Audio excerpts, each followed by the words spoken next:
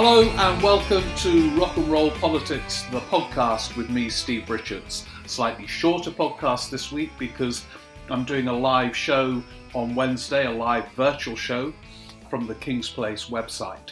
So a lot of the themes will be explored then in greater depth than we have time for in this podcast, or I have time for, because I've got to save it all for the live virtual show on Wednesday.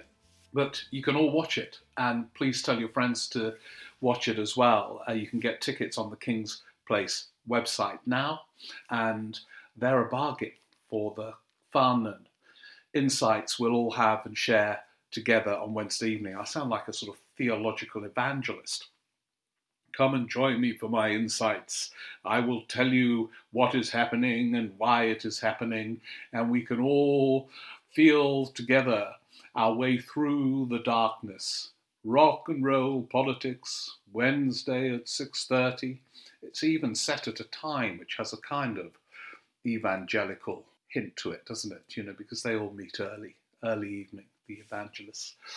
We're meeting slightly earlier than usual because there's a really good football match on. I think it's Manchester City and Arsenal.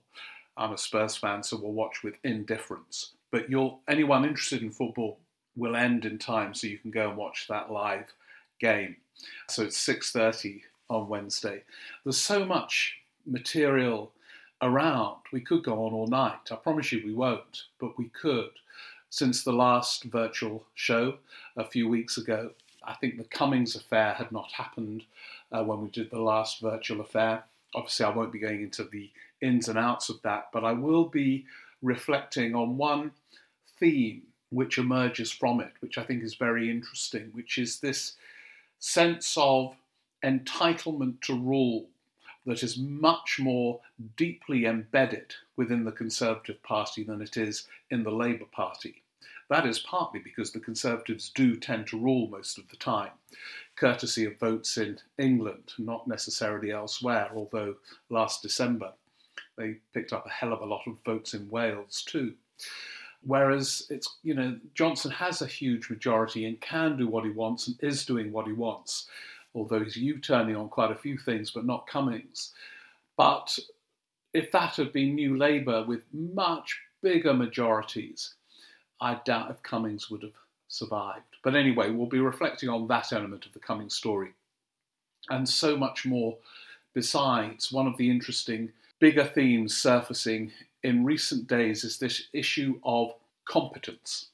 Now, this is one that's dangerous for a Conservative government for reasons that I'll look at. But clearly there are, to put it at its most polite, questions around this government's competence.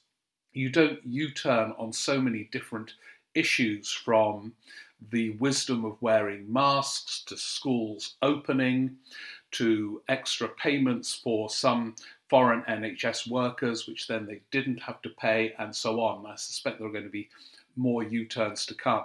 Watch that quarantine policy change big time.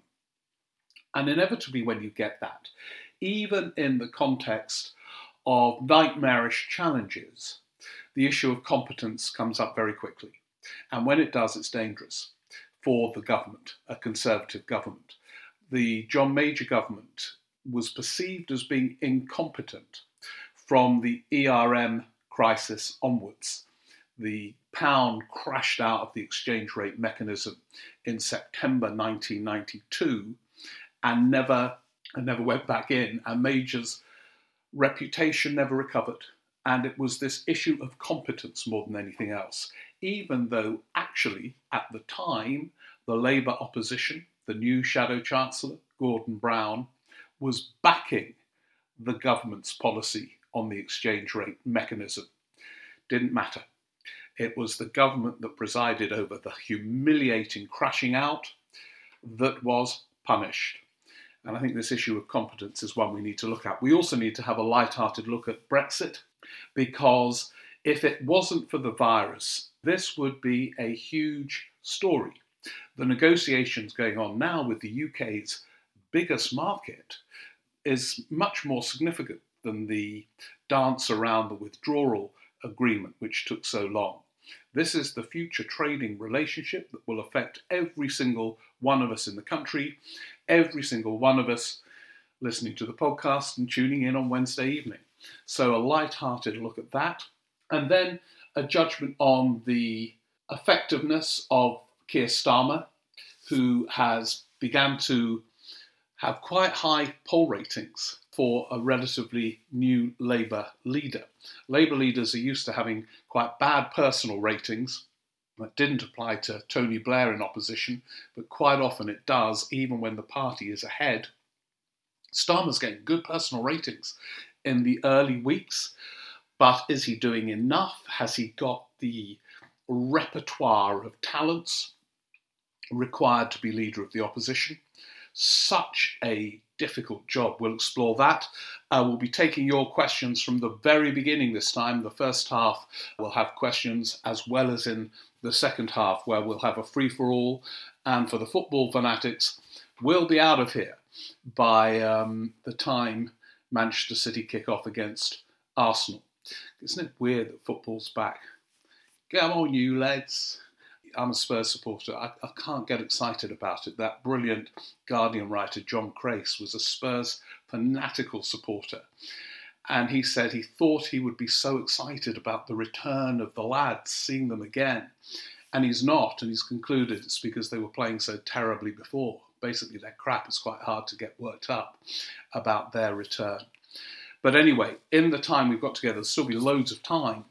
Get a glass of wine, cup of coffee, a beer, and then we can have a rock and roll politics to make sense of the many deep underlying themes whirling around a very febrile British politics at the moment. So you can get the tickets on the King's Place website now, very easily, and I hope to see all of you. It's compulsory. There's no getting away from it. On Wednesday at 6:30 for some rock and roll politics. And this podcast will be back at full length next week. But we've got some work to do before then. That's Wednesday at 6:30. Thanks very much for listening to this shorter podcast.